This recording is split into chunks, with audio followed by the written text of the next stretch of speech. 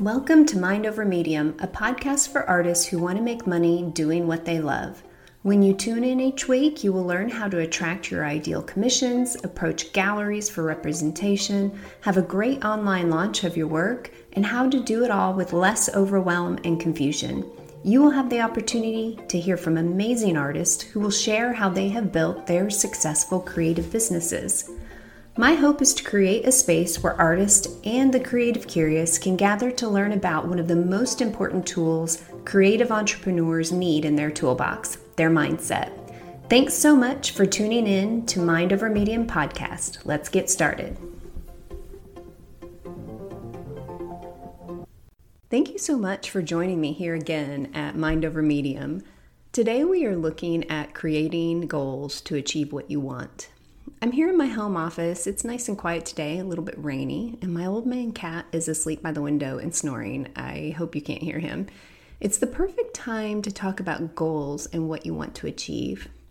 Let's first have a little recap on what we discussed last week. How did it go? Did you take some time to think about your perfect day and get clarity on what you want your next steps to be? How do you feel about that? On today's podcast, we are going to talk about goals or our desired outcomes.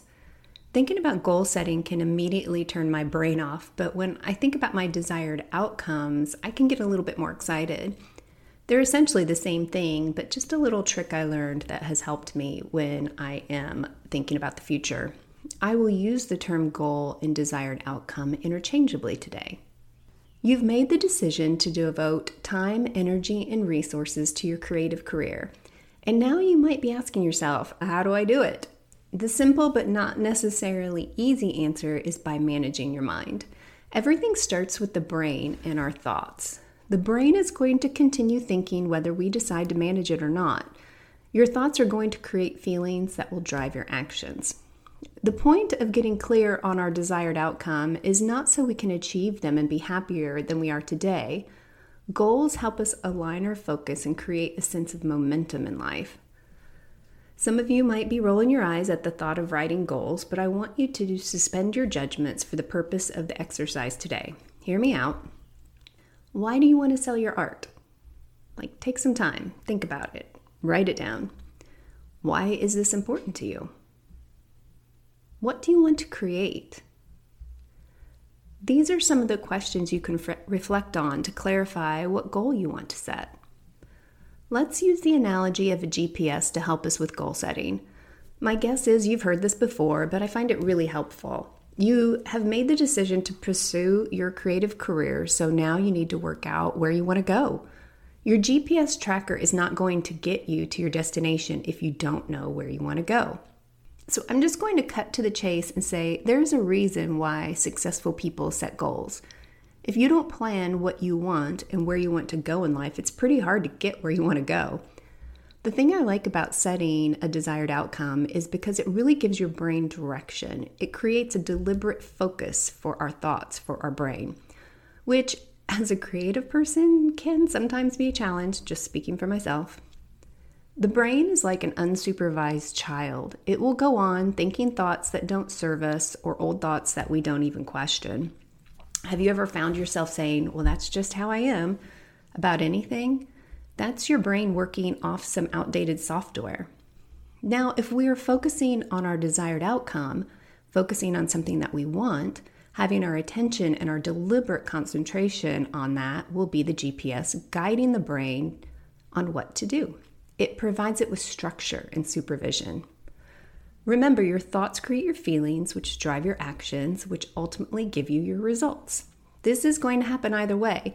You're going to always be creating your results. Results don't just happen to you, and goals are a way of deciding what you want those results to be instead of just doing it all willy-nilly and letting your brain decide without being deliberate. Let's look at this another way. Your brain is an incredible machine that likes to be efficient and create what you tell it to do. If you repeatedly say things like, I'm confused, or I don't know what to do next, your brain is going to create that result for you. Your brain works really hard to be efficient. A goal gives your brain a project to work on. It might complain or try to go back to the same old patterns it knows well. Remember, your brain really, really, really wants to serve you in the most efficient way and, of course, to keep you safe. I'm not going to overload you with how our primitive brain works right now, but a quick summary of why we usually get pushback when we want to do something new is because our brain wants to keep us safe, and old or familiar ways of thinking are going to be the default setting if you don't take deliberate steps to interrupt those old patterns. Let's go back to last week's episode and the homework I gave you. Do you have the perfect day scenario you created? Let's use that as our map.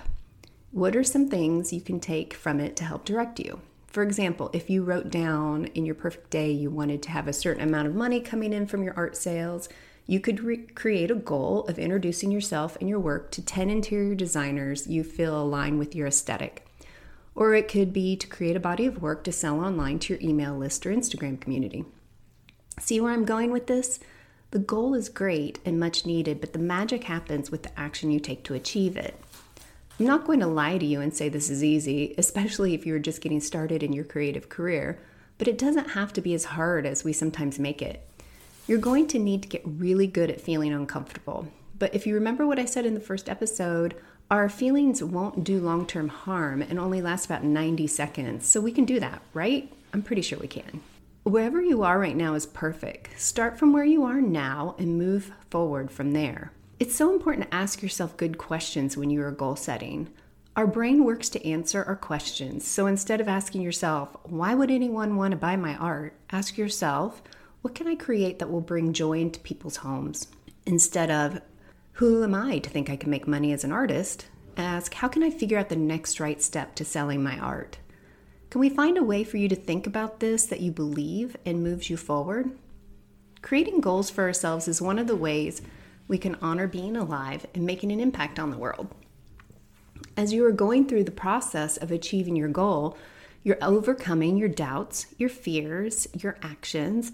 You're putting yourself out there. You're going to have things happen that wouldn't happen otherwise. If you are feeling a bit overwhelmed about the goal-setting process, I want to encourage you to start small. This helps with the overwhelm and builds our confidence when we accomplish these small goals. And I love putting a check mark next to a completed goal. That feels really good, no matter how big or small. If you're still feeling unsure about where to start, here are a few questions to ask yourself to get started. How can I make this easy? That's a question I love to ask myself, especially when I'm starting something new. This helps our brain search for the simple way to get started. Here's another one. Why is this important? Getting clear on this sets your compass and helps you stay aligned with your values. What's the next right step? Similar to how I can make this easy, but really useful when overwhelm is knocking on your door. If you're looking for extra support on this topic, I highly recommend the book Essentialism by Greg McKeown. I hope I said that right. Here's a quick summary found about the book. Essentialism means differentiating among the options and selecting just a few essential ones while eliminating the rest. It's doing the right things as opposed to doing more things. Think about that for a minute. It's doing the right things as opposed to doing more things.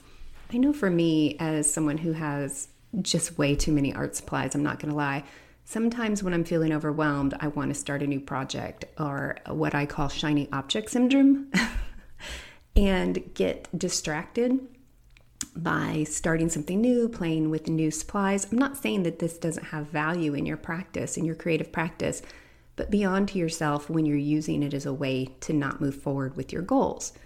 So that's just a little advice from someone who maybe has done that a few times.